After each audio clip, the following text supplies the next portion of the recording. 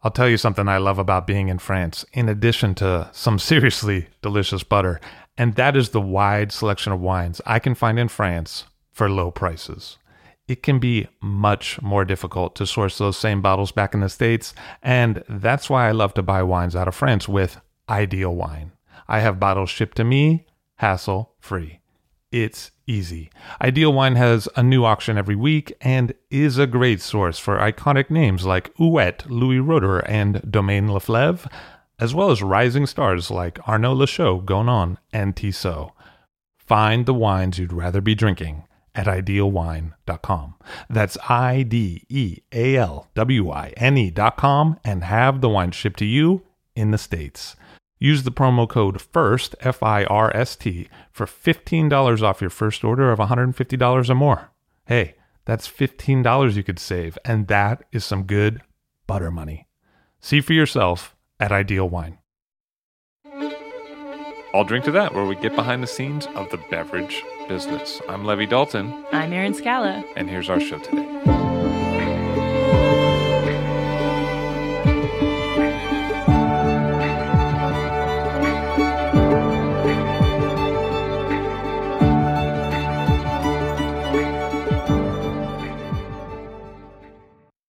Ernest Ifkovitz of Portofino Selections. Hello, sir. How are you?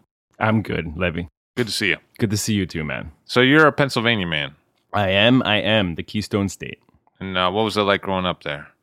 You know, I grew up in a blue-collar neighborhood, right? I mean, was dropping transmissions, fixing motorcycles. That was me, man. What was the family like? Man. One of those. Yeah, I got one of those too. I also have the Big Sci family. No, in a good way too, right? You know, my dad's a biker, so he's got like biker tattoos up and down the arm. My mom was a nurse. That was kind of gives you some direction for the family. My sister was there, but I kind of was gravitated towards my mom with the nursing side and taking care of people and taking care of things, and kind of wanted to be a tough guy like my dad too, right? I don't have any tattoos though, you know what I mean? What was the relationship with beverages? My dad was he was a beer guy. So when I was a kid, he'd often ask me to go fetch him a beer. So I'd always go to the fridge and, the first one I gave him, I know how to serve a beer, and I'd open it and he'd say thank you. When you get to the second and third one, I was like, I'd shake him up a little bit, right? Just because it was fun and it'd explode. So that was that. So one day, he's like, don't shake the beer up. He caught me at my game. I said, listen, I want to start collecting things. He's like, why? I'm like, I just do. And he's like, here, collect this. And it was an empty beer can. Maybe it was Yingling or something like that. I'm not sure. So that was, I had a little beer collection there going. Of bottles and cans. Bottles and cans, yeah, in my room. I mean, I wasn't drinking, I was like 8 years old or something like that. But it was about the idea of collecting. I think so. I mean, maybe collecting would be a little bit too intellectual. I think it was the idea about those bottles some of them were really different, right? Some were from Pennsylvania, but some were imports, and some were, they were from, my dad wasn't drinking, Cantillon, right? But he had some other stuff there. And so I was like, this is kind of weird. Where's this at? Even if it was from another state, Because I remember as a kid, we grew up in the sticks, like in the real sticks. Oh, really? It was like a logging town. Kind of similar to what you're talking about. Sure. Guys who drank beer and, had tats and stuff. And I remember having a coin collection and just being really into the idea that these were minted in a different place. Like there was different places that they came from. There was different dates that they came from. Yeah. And, that was my brush with the exotic. Like that. I'm serious. Like that, and like occasional comic books that I couldn't afford at a place that was actually called the General Store. No way. Yeah. There was such a place. Yeah. Good for you, man. At least you could cash them in. But there was a real sense that, like, I was, in a way, kind of hunting something outside the small town of 400 people.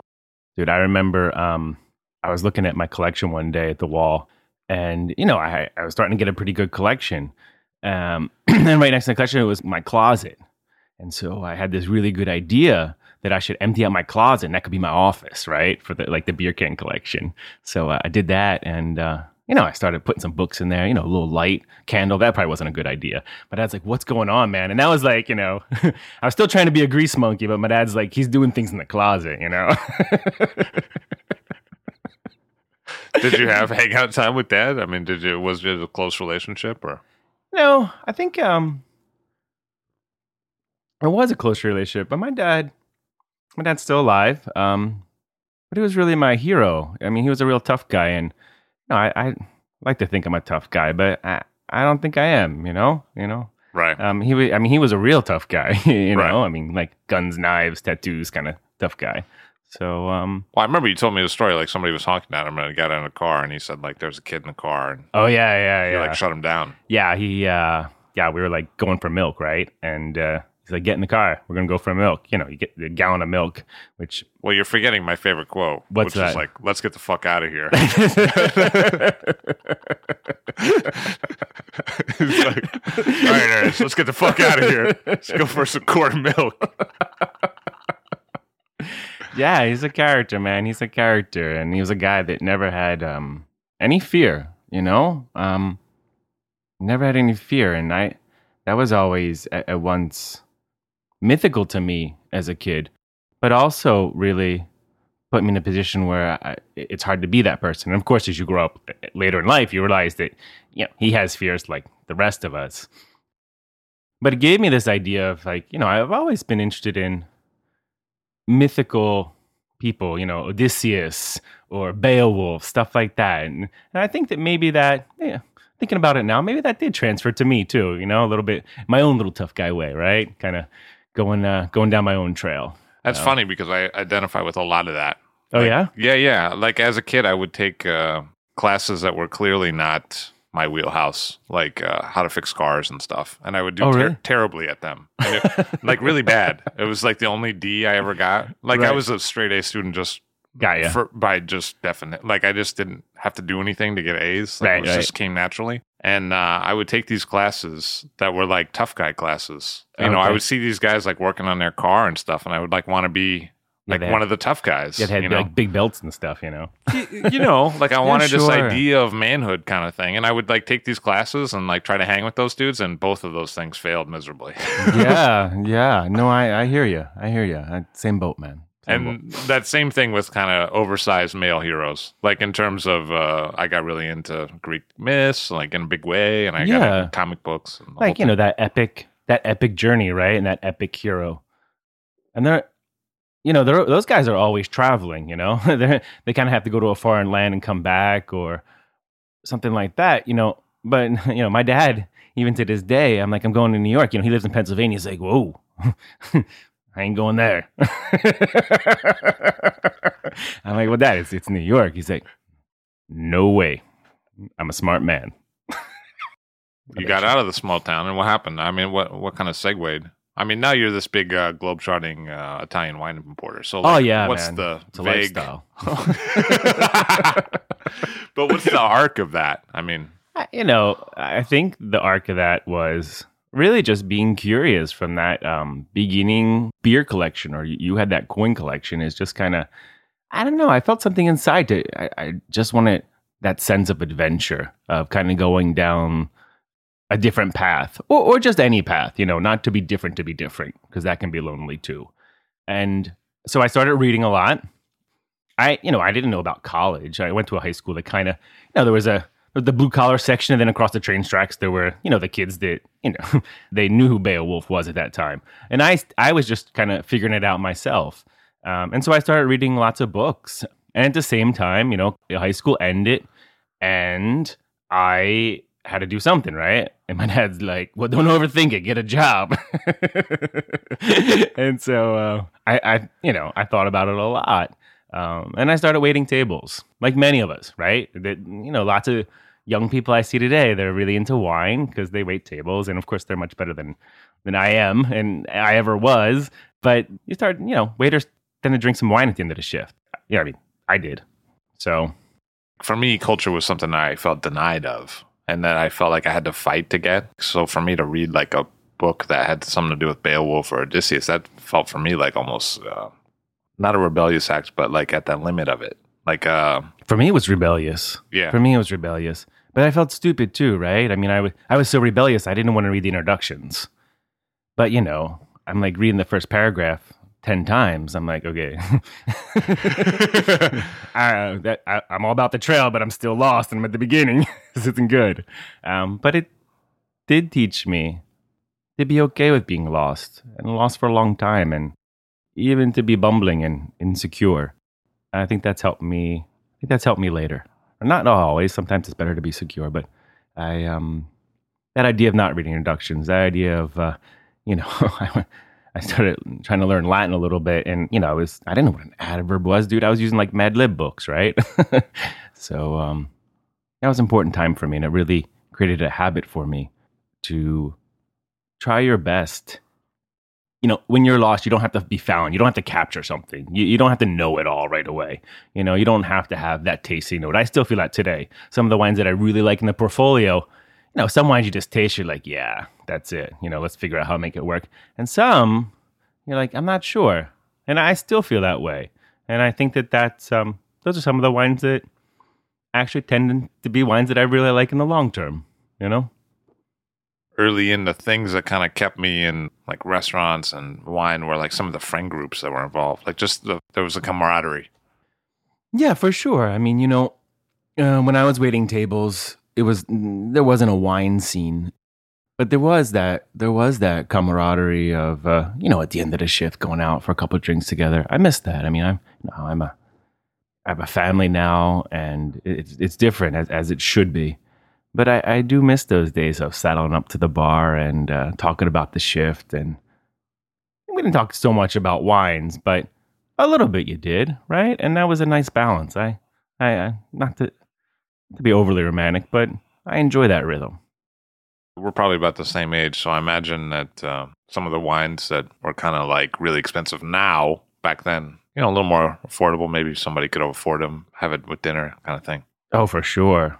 I worked in downtown Princeton at a restaurant called Mediterra, and it opened up, and there was lots of Italian, lots of French, even some Spanish stuff, and so it was easy to explore, and that is really important to me. I mean, when I go looking for wines at portfolio, just for me at least, I would never want a big roller luxury portfolio, because I couldn't offer that to people like me that were getting started out. You know what I mean? I'm all about like putting some money down for a wine and also having them in the portfolio, and I think that's an important direction.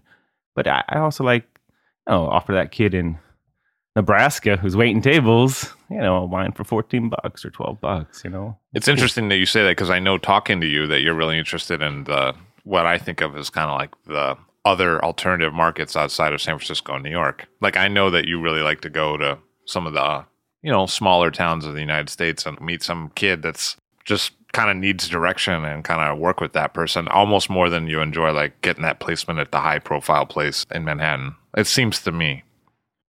For sure. On an emotional level, for sure. I mean, one operates at many different levels, but on an emotional level, for sure.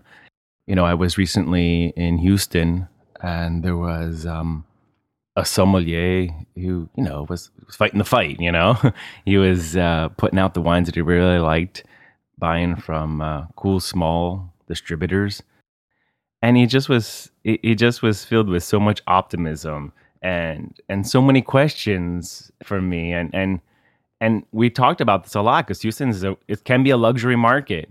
And he, like I, really find ourselves in both of these worlds. You kind of get a little bit, got to put one foot in bed with the devil, right? And we're okay with that with the luxury market, and we enjoy some of those wines.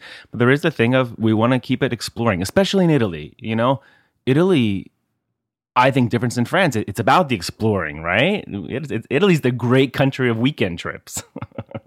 You can hop on a train or a plane and get somewhere real quickly.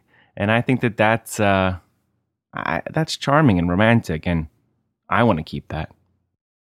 It's not a normal transition, the one that you made from not originally going to college to learning Latin and then teaching that to teachers. That seems like something must have happened there. I've always had relationships with people where they were the teacher and I was the student, or I was the teacher and they were the student. And the best of those relationships, it kind of went back and forth a little bit. Who was who? And I think those are the relationships I learned the most from. So for me, it, in some ways, felt a lot more natural than maybe for somebody else. That's interesting, coming back to your family stuff. What's like different views of your dad. Feels like at different moments, even maybe in the same day, your thought about him kind of moved. Yeah, it has. And it has over the years, as we all do with our parents. But my context has changed. And so it's allowed me to be a lot gentler to myself and for him to be a lot gentler to himself and me.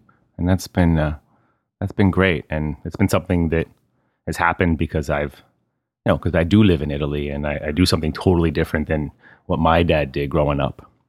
And so what was the first trip to Italy? Back then, geez, the first trip was a long time ago. The first trip was I got a job teaching Latin. So I came out of college.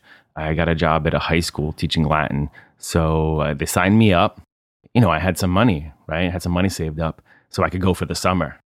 Got to Italy and I wanted, it's kind of like throwing a dart at a map. Where do you go, right?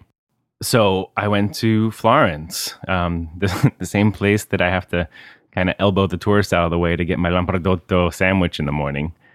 And I wanted to see Botticelli's, don't laugh, but I wanted to see Botticelli's La Nascita di Venere, the birth of Venus. I read about that and I thought it'd be cool to see it. But I like that. I like that mix, of being a little bit bumbling, being a little bit naive too, and also be thoroughly searching and trying to understand something on a deep level. So what was that first trip like? I mean, now that you look back at it. I spent a lot of time alone, in the city, just walking around, and I loved it. I loved looking up at those medieval rafters and walking along the shade of buildings. That was cool for me. I mean, this was all new for me, and these were real new emotions. I was doing a little bit of translation work for some poetry work, my own edification. I was into a couple poets that were in Italian, and I wanted to do that. I was doing a little bit of Latin, and I was just taking lots of long walks, It was a long time ago, but it was a good time.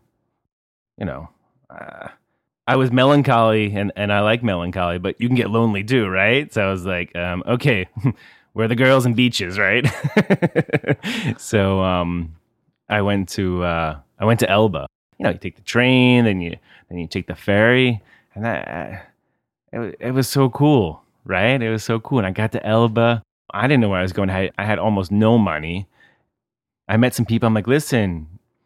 I was looking at any places around here. And again, I was speaking English. I didn't know Italian at the time.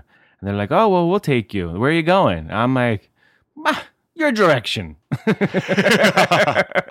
And to remember the smell of like rosemary and dried fennel, like classic Elba smells.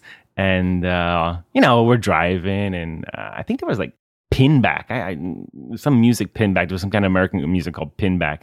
There might have been Bach's cello violin, the Paolo Casales thing. So there's like these two things going on, like this American punk, which I don't know punk really, and this great classical music. And again, this dichotomy that I had, and I still have in my life, between maybe blue collar, rough and ready, and something more intellectual and deeply searching. Anyway, so they're like, it's hot. I'm like, yeah, it's hot. I'm like, is there? Thank God I didn't say, is there a pool around here, right? They're like, yeah, there's, you jump in the Mediterranean. So I remember floating in the Mediterranean with them. Like, well, let's just go, jump right in the beach. I love how Italians are like that. I love it. I mean, of course, if your life is just being frivolous, no go. But we all need that. And so I was in the water and we're all just hanging out. And I said, these people, this is amazing. They don't even know me. I think I said the classic American thing. I could be a serial killer. And, thankfully they didn't understand. And I was floating in the Mediterranean. I just felt I was on top of the world, man. When did food become important to you? My parents would cook a lot. So, there was always the crock pot, right? So, I mean, I remember that my dad would always make a pork and sauerkraut crock pot. So as a kid, food was a bit a part of my life. And then, of course, when you get into restaurants, food takes on the centerpiece because that's what you're offering to people, right? And so sometimes people don't like what you're offering and you can eat it in the back. And, and so that was a way to discover food too. But it wasn't that really food became such a deep part of me until I went to Italy. Still to this day, a normal Italian just has a sensibility about food that at least I didn't have, growing up. I guess everyone, people are different nowadays, but then I didn't have that kind of sensibility. I remember when I was in Florence, those first couple of months before I went to Elba, I had to eat, and I couldn't go out to eat every meal. So I went to the market, and you're kind of trying out some words, please, all that. I got some olive oil and ricotta and pasta. I just remember sitting in my room reading poetry, and that olive oil, that ricotta, the cream, the yogurt, it was another register for me. And so that opened the floodgates. And I mean, it's always been like that. And now with my family and having a son and seeing him growing up with this kind of food, it's reinforced that. That must be interesting, given your childhood to be a father and raise a child in a whole other country, given what you've already said. Yeah, I wasn't planning on having a kid. And that said, my son is a really, really important part of my life. All around me is a country called Italy, and they speak Italian. But my son and I, we speak English. So we have this kind of bubble around us because we only speak English. I mean, it's good for talking bad about people too, right? I mean, it's made me think about America a lot in my childhood, which I think all fathers do, right? And then you want to give your kid what you had, right? So, if you threw the baseball with dad and that was kind of cool before the turkey dinner, you want to give that to your kid. And, I couldn't find a baseball glove and bat there. And, certainly no one else was doing it. And so the experiences that I had as a kid that I thought that I should give to my son weren't on offer. But other ones were. So, cooking spaghetti. My son knows how to make spaghetti al pomodoro.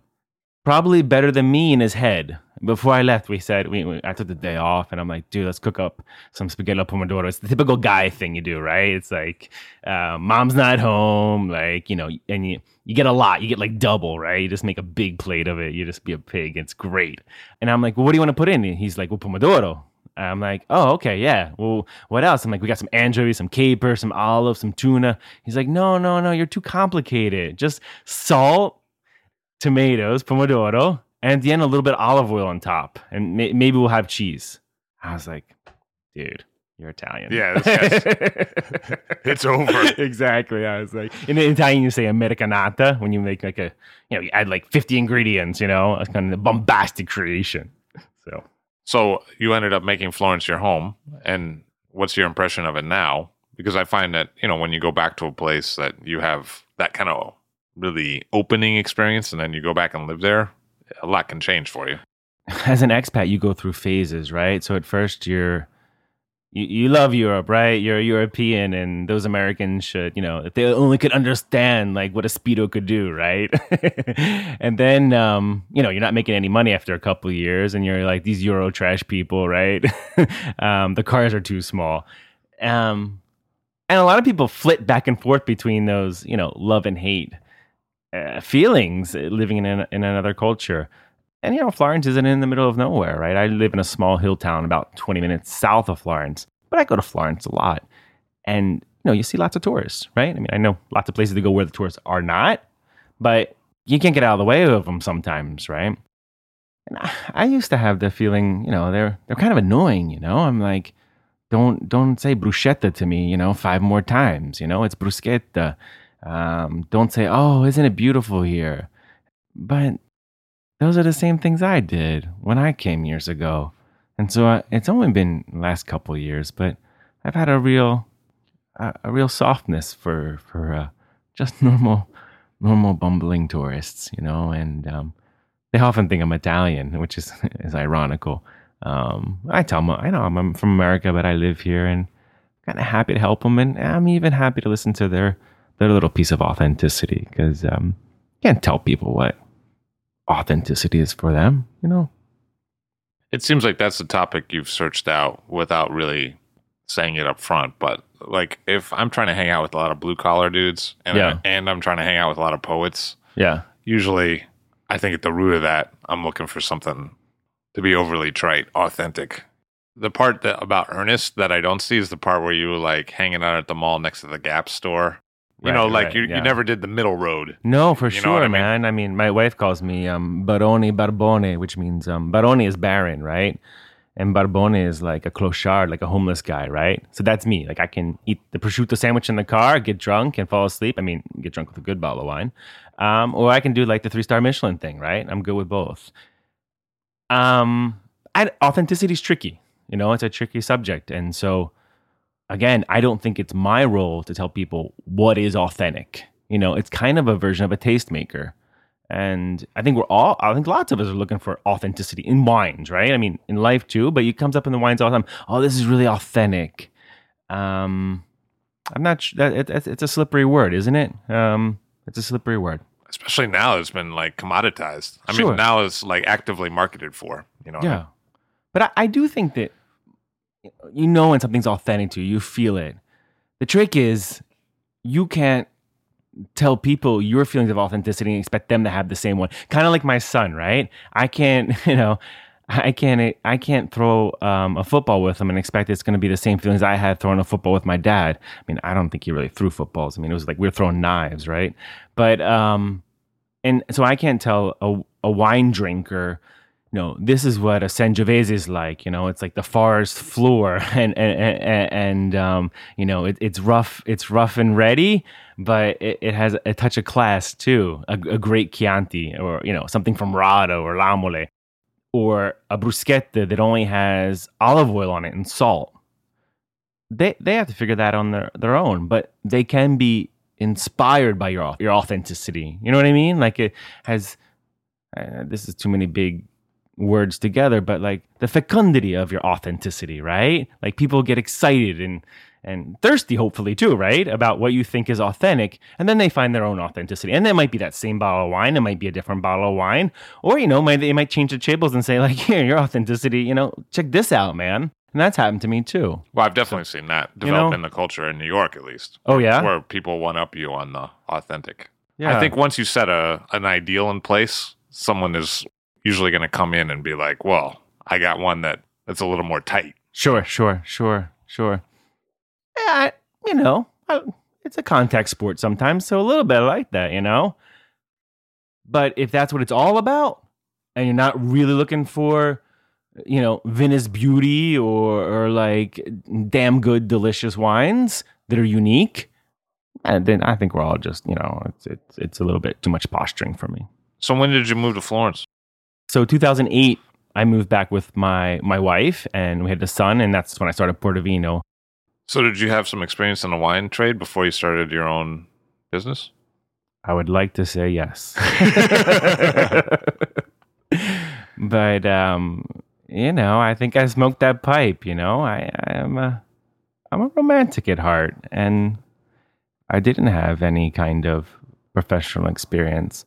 But I would go and I'd taste a lot of wines and go to these wineries and talk with these producers. And that was a really good time for me, just spending time talking with people. And my Italian was getting, much better then. It wasn't great, but I was understanding, like 80, 90%. But it set up a pattern to talk to people and to be patient with people, and to be patient for the story.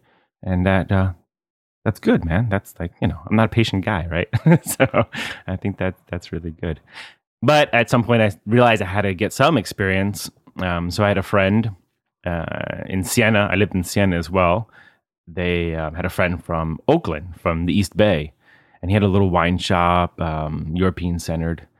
And I got a job there for about 3 years. It was a great time. It let me taste other wines.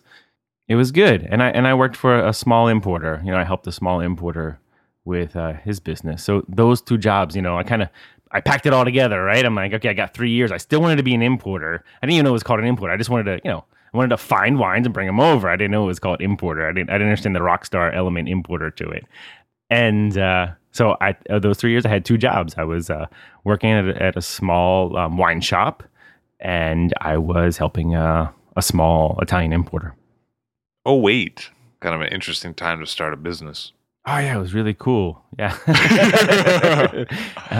When you stare at those profit and losses, the colors don't change, It was tough. But it made me figure out quickly what I really wanted to do. So what was that? I mean, what came to the fore right away for you? That it's serious. It's not a game. So you can be hopelessly romantic, and you can be searching, and you can have epic ideals of authenticity, but you got to make the nuts and bolts of the business work. We don't often talk about that, but I wasn't good at that. You know what I mean, Levy? I was like, I wasn't a business guy. I didn't even like money. I was like, the less the better. People were like, okay. So money wasn't in my world. And that was really hard for me in the beginning. But I buckled down. I said, this is important to me. It's not about the money. It's about the responsibility. It's about, I look these producers in the eyes, and you got to pay them, and you got to find the money to do that. I look customers in the eyes, right? When I come here, and I took it seriously, and I tried my best, and I was lucky too. I think a lot of people do what I do and aren't lucky, or don't get the business point down, and that's a problem. When you look at your own career as a wine importer now that it's like 8 years old, sure. I mean, do you see different parts of your progression there? Do you identify different evolution? I said I worked at a small wine shop. A guy that I worked with there was Mark, and so Mark came on about 4 years ago, and he's going to places like Tennessee and Chicago, and he's built up this distributor network. And so that's been a really big deal, I mean, we're still a small, medium importer, but we're not, selling most of our stuff in New York or San Francisco or Los Angeles. We're really trying to spread the love to all these other places and give love to these other places. So that's been one big evolution, and an important one. Both the philosophy that I have and Mark has for Portovino to bring good wines to lots of other people, and then also economically, right? I mean, don't they say something like New York is where you start and end the business or something like that? I think that might be true for a lot of people, right? A lot of people started up and end it. And it's really sad. They put their whole heart and spirit into things, and went to shit. Having these other markets, I think we're up to 22 states, has been a balance, and it's also been a financial backboard for us to do better things, find cooler wines, spend more time understanding wines, understand regions. Another evolution for me personally is the relationship with producers. In the beginning, this word romantic comes up, but you sit at the table and everyone's smiling. They're bringing out the older wines and everything's good. And I think that's really important. It's kind of like when you meet a guy or a girl, right? You should kind of enjoy each other. And there is a courtship there. You try to put some money together to go out to eat maybe somewhere. And then there's the period where you're like, who the fuck's taking out the trash tonight, right? And it's just normal. If you have real relationships and spend enough time with people, you go through that, You say, first everything's great. Then they're like, they need money, or they need to sell more wine, or they want to sell wine you don't like, or you want to sell wine that they don't have, right? And a lot of people stay, what I see is a lot of people stay at that phase where it's like a death by 1,000 cuts, right? And that's fine. I mean, we all have those relationships, and they're mutually beneficial. But I think the best relationship is where you get beyond those two stages. Just like in marriage, and I'm not saying I'm the ideal here, right? Because I'm not, unfortunately. But you gotta like kissing your wife or your husband, right? And you gotta know when it's your fucking day to take out the trash. In terms of developing other markets, that's interesting to me because I think for a lot of the kind of small scale or smaller scale producers you work with in Italy, my instinct would be like, well, you could probably just sell all of that in New York and San Francisco. Like, they don't make a lot of wine. But you're actively saying, like, look, no, we're going to try to develop the space of all these other states. Yes and no, right? I mean, when we talk about producer size, I think that we just say small or big, you know? There's lots of medium-sized producers that I think are really interesting. And, sometimes the middle road's the harder one to pave because you don't understand it quickly. You can understand small producer, you can understand big producer, you don't know what middle producer means. I think producers that have 10 hectares, 15 hectares, even 20. I mean, Walter Mouse has 20 hectares. It allows him to have a lot of different tanks. I can taste through those tanks. We can choose the best wines to put in Daytona, right? I think that's really cool. So I think some of our producers are medium-sized producers. They have 10 hectares, they have 15 hectares. And so there is a real need to distribute those wines nationally. And I love that need. It's easy or easier, I think, to be the cool kid that sells 20 cases of this weird-ass wine variety, right? In New York City. That's not elevating the wine consciousness of the sommelier community and the buyer community for Italian wine. With the smaller producers, it's trickier. It's a little bit like a puzzle, I think you have to connect people to people. So you just don't take, I have producers that we have a pallet of or 2 pallets of, and I just don't think you put it in one market. I don't think you put it in, 20 some markets. But I do think you make connections maybe in 3 or 4. And so you have this really cool Sangiovese, from Colli Pisani. And he has only got, 2 pallets a year. But the Sangiovese is delicious when lots of other stuff is kind of like meh. And, the guys in North Carolina, they're digging it, right? And they take their pallet. And then, guys in Miami, Florida, to your surprise, are digging it too.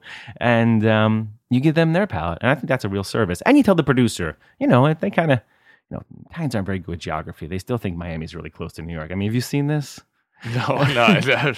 They're like, let's go to Miami after New York.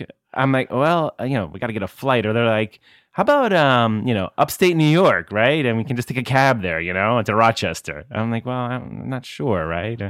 So I don't know if I answered your question, but that for me has been the arc of, especially in the last 4 years of Portovino, we're cranking now. It's great. It's really cool. And it gives you the opportunity, it gives the opportunity when you're practical, when you get your shit together to really in some ways be more sensitive again, and a different kind of sensitivity.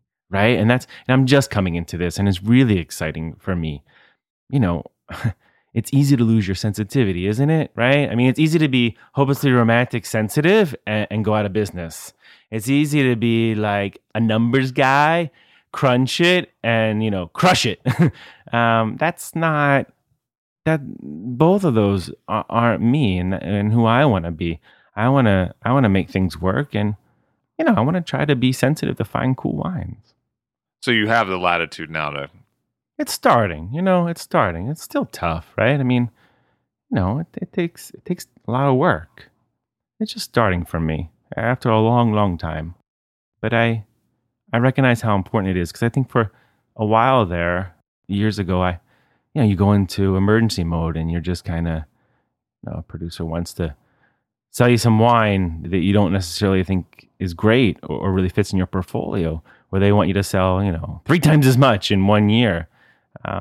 It's easy to be dismissive of them and say, like, well, you don't understand, or this is why, and understand it. And I tend to have less conversations like that. I tend to say, like, I understand where you're coming from, right? Or tell me about, like, things that are going on there, your economic problems, or how can we figure it out? Or how can I help you here? Or let me explain this guy that's calling you from, this other distributor's calling, maybe that is a good option. Let's play it through. So I feel better. I sleep better at night like that.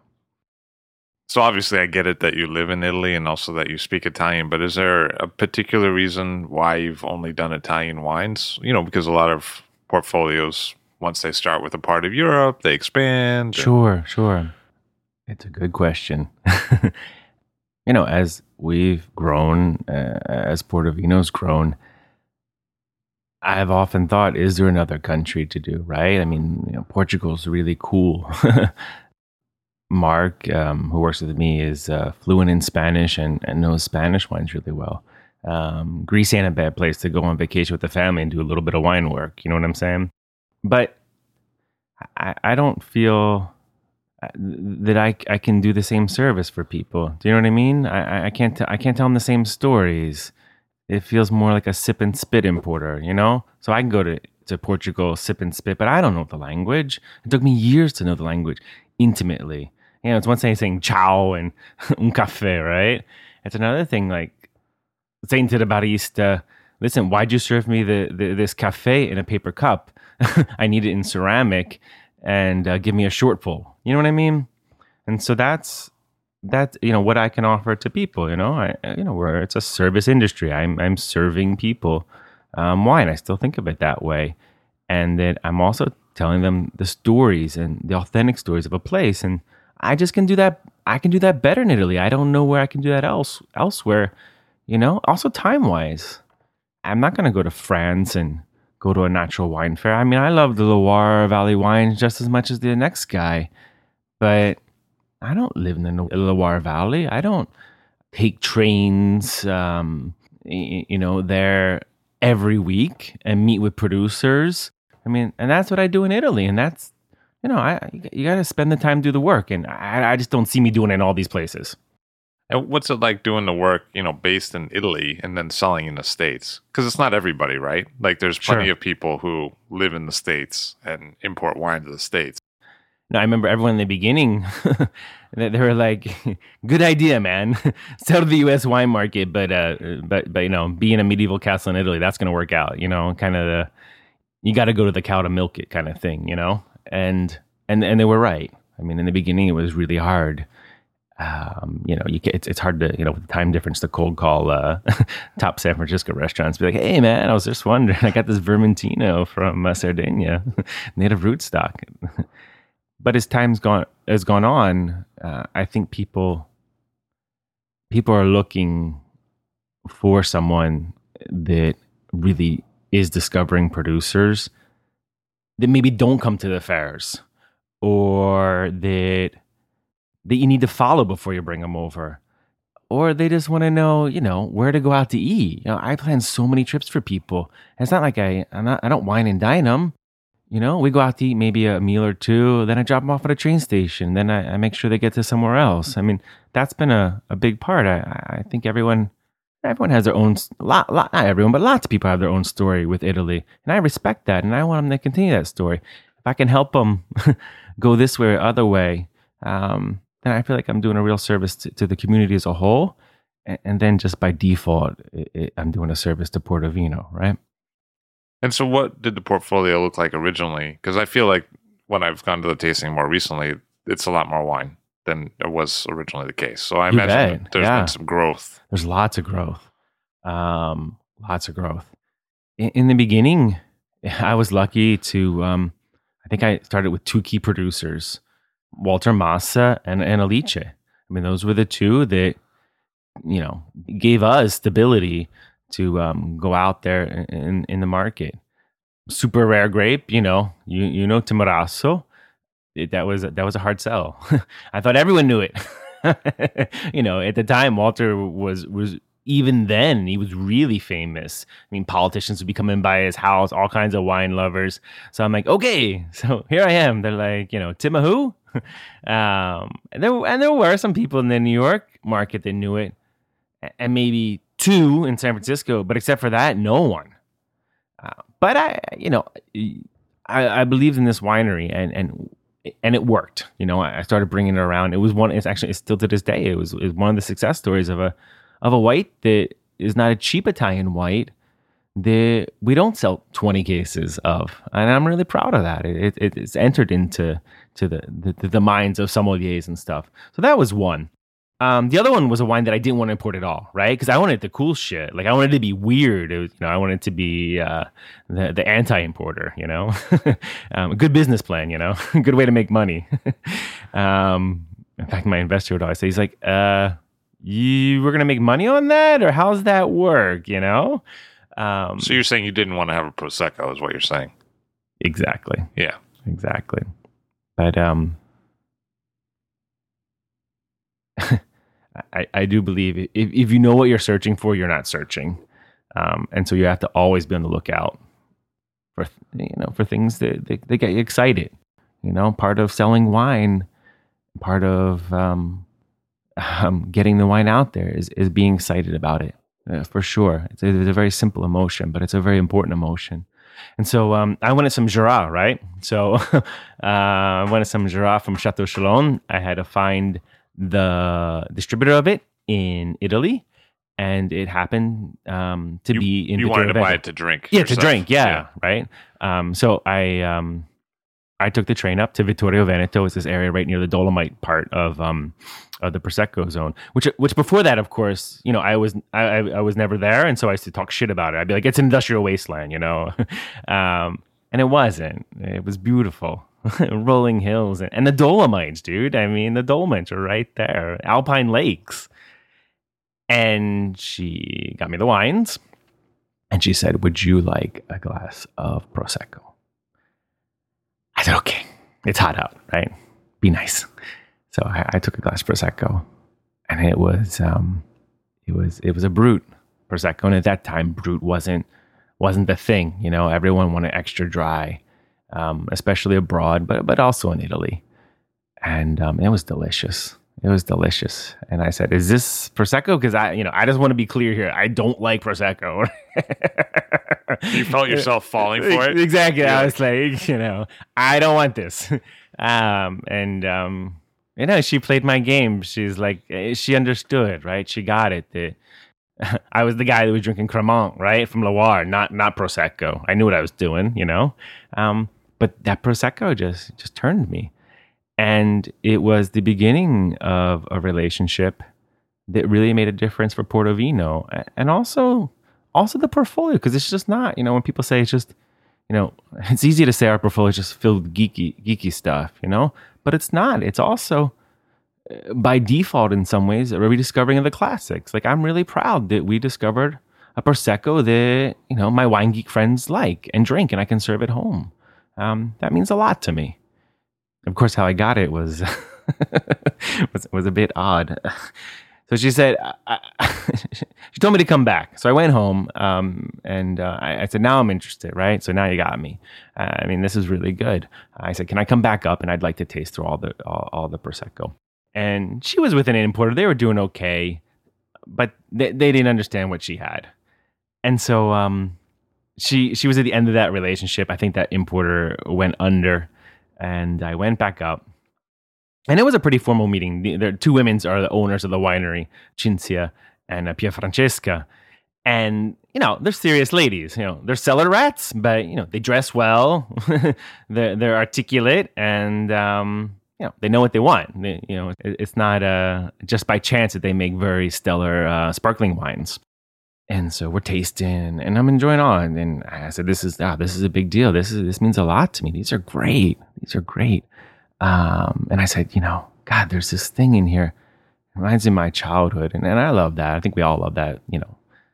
Taste it remind you of your childhood when you go back. And when I was a kid, I used to ride my bike down the sidewalk to a honeysuckle bush.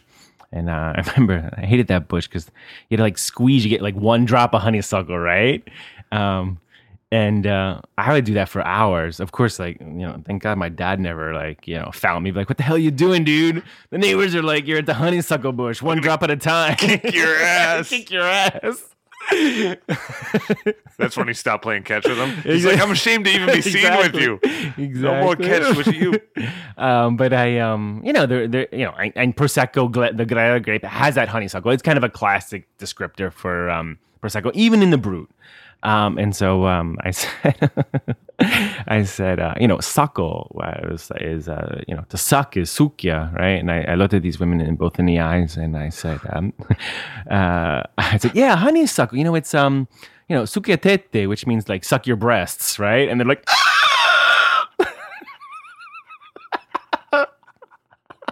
I'm sure your dad would have been proud of that. I think he would have been good with that one. That's my little man. I think he was good. All grown up now. And, they were stone-faced. And, of course, the next day, I didn't realize it, right? I didn't realize I was being Romulus, right? Next day you were like, with to leave. With a dual shield. They're like, okay, this guy's, yeah. And so the next day I was, write a formal email and say, let's get it going. And she's like, container order payment in advance. She probably was trying to get rid of me, right? And I said, yeah, okay. And I did it. And I we could have lost everything then, but I believed in it. And we were a smaller company. I shouldn't have been ordering a container of Prosecco that wasn't tested in the market and everything. But I did it. And I used the money and I paid her. And we sold it. And people enjoyed it. And we ordered more. And it worked out. And to this day, Cinzia loves that story. Loves that I said that to them. And and it's something that brings us closer together. Relationships are hard.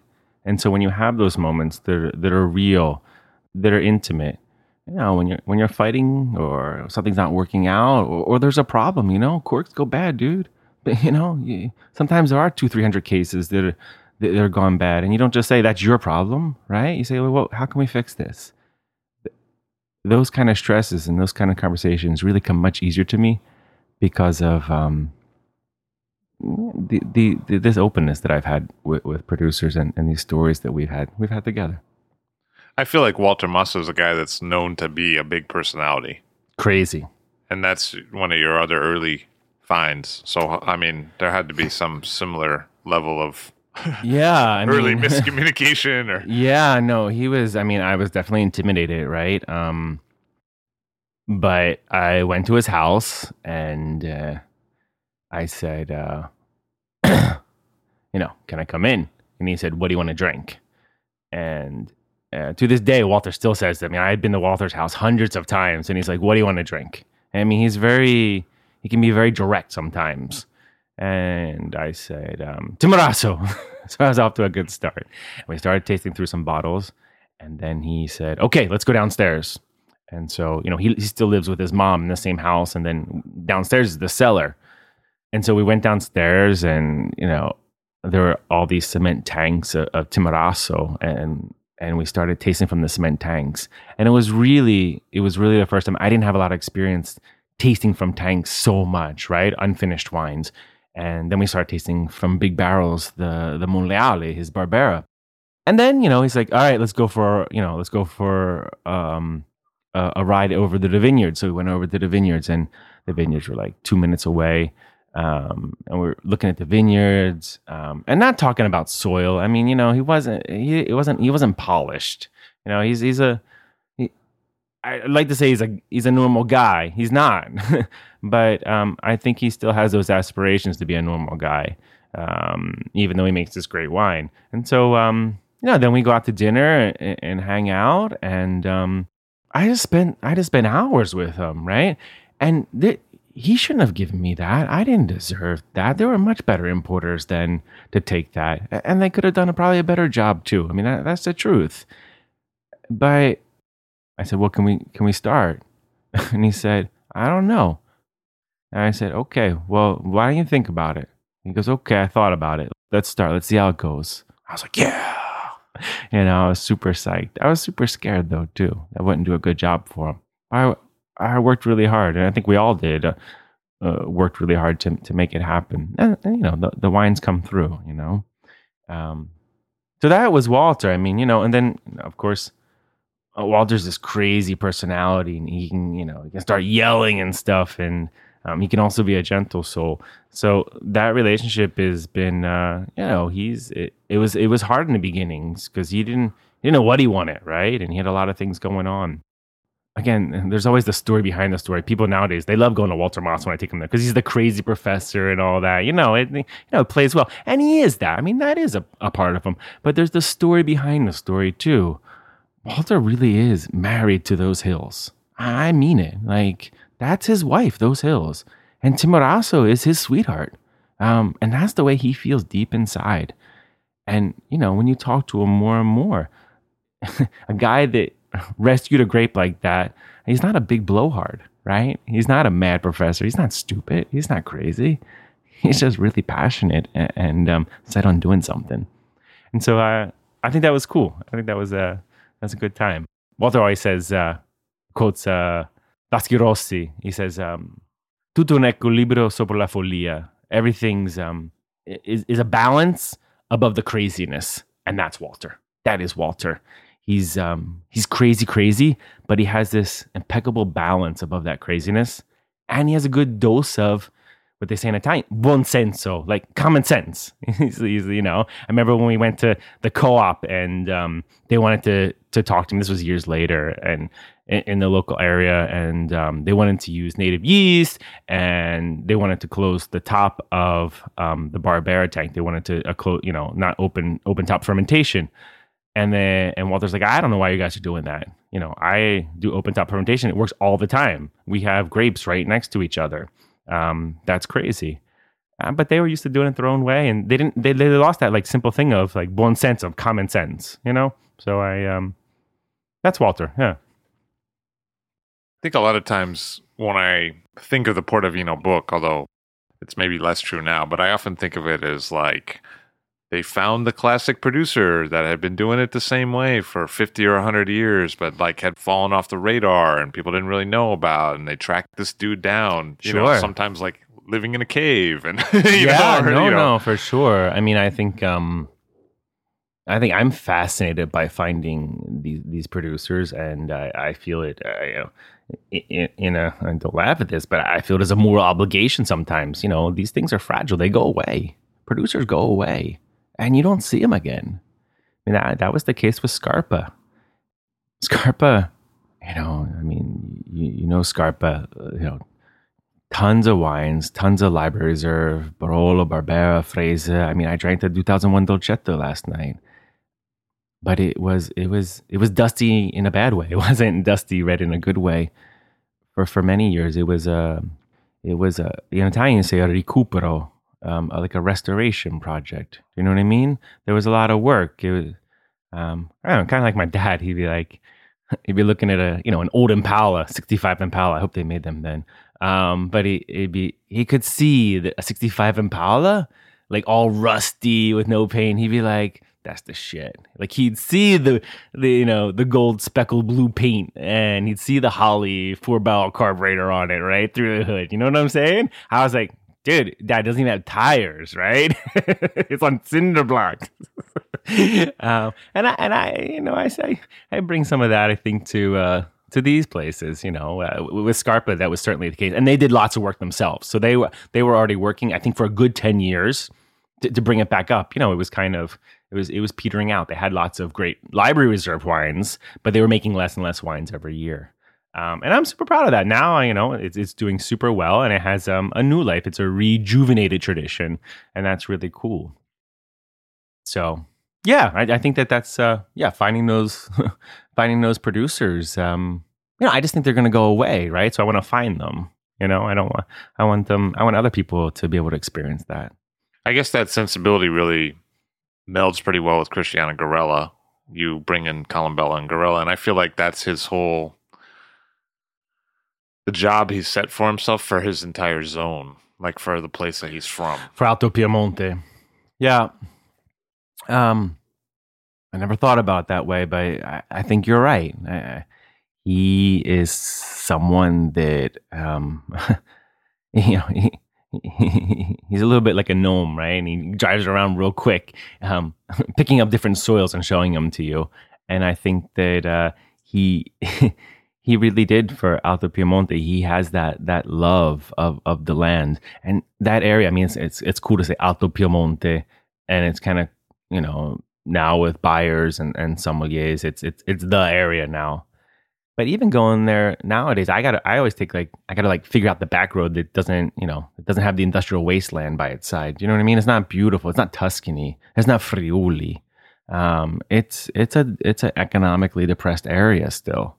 Even Gattinara, it's hard to find a prosciutto sandwich that's like decent. They got like white bread sandwiches there. But Cristiano has, and he's bringing it back. And he like all great visionaries, he looks beyond the things that aren't working and the desperation, and looks at the things that he can make work and does make work. I feel like the wines are pretty good. Colombello and Girl. I think they're coming along, you know? I mean, it's fun to follow a winery that each year they're getting better and better, you know? That's a really great feeling. I mean, also because you feel like you made a good choice. Also because you feel like you're building something together. So that's really cool. It's a 3-person team there. You know, there's Cristiano, who's, you know, the experienced enologist and really the guru of Alto Piemonte for soils and wines, and an excellent taster. And then there's his friend Giacomo Colombera, who's just, you know, kind of young guy, just graduated from agronomy school. And he has the vineyards along with his dad, who's the real gruff guy, Carlo. He was a tractor. Let me just give you some idea. He was a tractor driver at Antoniolo, right? And he had these vineyards. He made some good wines. They were rustic though, right? They weren't followed so well in the cellar. But the three of them together is such a cool thing to see for the generational shift, right? Because I'll call the house. I'll be like, Cristiano? He's like, no, this is Carlo. Ernest, what are you doing? You know, ¿Cómo está? I'm like, I'm good, man. I'm good. How are you doing? He's like, fucking kids, you know? All they want to do is like Facebook. I don't understand that Facebook even. And then there's lots of people coming here. I don't even know who they are. Why are they coming here, Ernest? I'm like, well, no, they like the wine. It's a good thing, man. He's like, okay, that's fine. But they should work more in the vineyard, you know? What are they doing? He's like this huge hulking guy. So it's a good trio. It's one of the things where there's no tension between the generational shift. Between Cristiano's kind of our age, right, and has lots of experience, and in the middle of his career, kind of, you know, really doing fourth gear kind of in his career, and you know, Giacomo is just starting out and learning, and Carlo is, you know, he's got the reverse gear and can like run you over, right? So it's kind of cool. You see that also at Pepe, like the generations together in a kind of almost seamless way, but they're very different, right? For sure. I mean, the thing that amazes me about Pepe is lots of wines in their cellar in the South, right? I mean, you just don't see this. You don't see this in the North really a lot, let alone in the South. And they have this naturalness sitting around the dinner table. That really amazes me. And it's really Italian. And it's a good thing that's Italian. You know, when we go out to places in the US, young people really don't mix with older people, right? I mean, it just doesn't happen. In Italy, it does more. And I think that is a context that allows for better understanding of many things, human issues, but also practical ones. You know, what did you do when it was really hot out? Or why aren't we going to do what you did when it was really hot out because of this, right? It's that conversation at the dinner table between multiple generations. And Pepe does that well. They do it really well. And with a naturalness that few producers have. I mean, the 50-year vertical tasting of Pepe was super cool. And I loved to taste all those old wines. And, I was so happy to do it. But one of the cool parts of the tasting, the historic tasting of the Pepe wines, was how like family members were making like their own food and coming between, you know, all these Italian, American, and Canadian world journalists and wine, and like giving me like, you know, spaghetti alla chitarra. Like that's kind of cool, right? I mean, that's a real panache to be able to have that naturalness of the family, but also being a leading winery, not only in the South but all of Italy. Seeing them all lined up that way, the multiple generations at the table. Right. That was the visit that said, yeah, I think I got to have a kid. Oh, really? Yeah, that was the game changer for me. Oh, I didn't know that. Yeah. It hit me pretty hard. I would at least be in there. Yeah. Good for you, man. I mean, that's, it's one of the things, it's easy to talk shit about Italy. You know, I live in Italy and it's easy to get down on Italy, but it still has things to teach us. And one of them is family. And one of them is gather around the dinner table. You know, I was with a distributor a couple weeks ago, and you know, he's like, I don't have time to eat dinner. You know, I'm always like woofing it down and stuff. And I get that, and I really appreciate that too. I'm like, I really appreciate your work. But I said, you know, it's in my interest. You work as hard as you can, and I get as much as I can out of you, right? But that's not what I'm looking to do. I hope you can I'm not saying have a 2-hour lunch, right? But I'm hoping you can take, an hour and sit down with your family and, have salad and, and some beans or whatever, huh? And nothing crazy, but take care of yourself, man. Do that. That's an important pattern. That's an important rhythm. That's a good habit. What's going to be next for you? What do you mean? I mean, here you are. You're just cresting that part where things are starting to get good for you. I think that's the sense I get. It's all starting to come together. It's working. Yeah. Usually in Levi Dalton's life, and I feel like we have a lot of similarities. Yeah. That's the part where I start fucking things up. You know what I mean? Like that's the part where, dude, we're very similar. Yeah, I mean, the murder to create thing, right? I agree. I mean, I kind of prepared. I have people around me that don't want me to fuck things up, and so I trust them for me to trust myself. And so I'm hoping it's a little bit different because I am like that. You don't want to have too much success, right? You don't want to be a sellout. You want to be authentic, whatever that means. But being authentic too, Levi, is taking care of the people around you and sitting down at the table and sharing a glass of wine and a plate of pasta. Ernest Ifkovitz believes in the power of having people around you. Thank you very much for being here today. Thank you, Levi, man. Ernest Ifkovitz of Portovino, an importer of Italian wines into America. Thank you. All Drink to That is hosted and produced by myself, Levi Dalton. Aaron Scala has contributed original pieces. Editorial assistance has been provided by Bill Kimsey. The show music was performed and composed by Rob Moose and Thomas Bartlett. Show artwork by Alicia Tenoyan. T-shirts, sweatshirts, coffee mugs, and so much more, including show stickers, notebooks, and even gift wrap are available for sale if you check the show website, alldrinktothatpod.com. That's ILL drinktothatpod.com, which is the same place you'd go to sign up for our email list or to make one of the crucially important donations that help keep this show operating. You can donate from anywhere using PayPal or Stripe on the show website. Remember to hit subscribe or to follow this show in your favorite podcast app, please. That's super important to see every episode. And thank you for listening.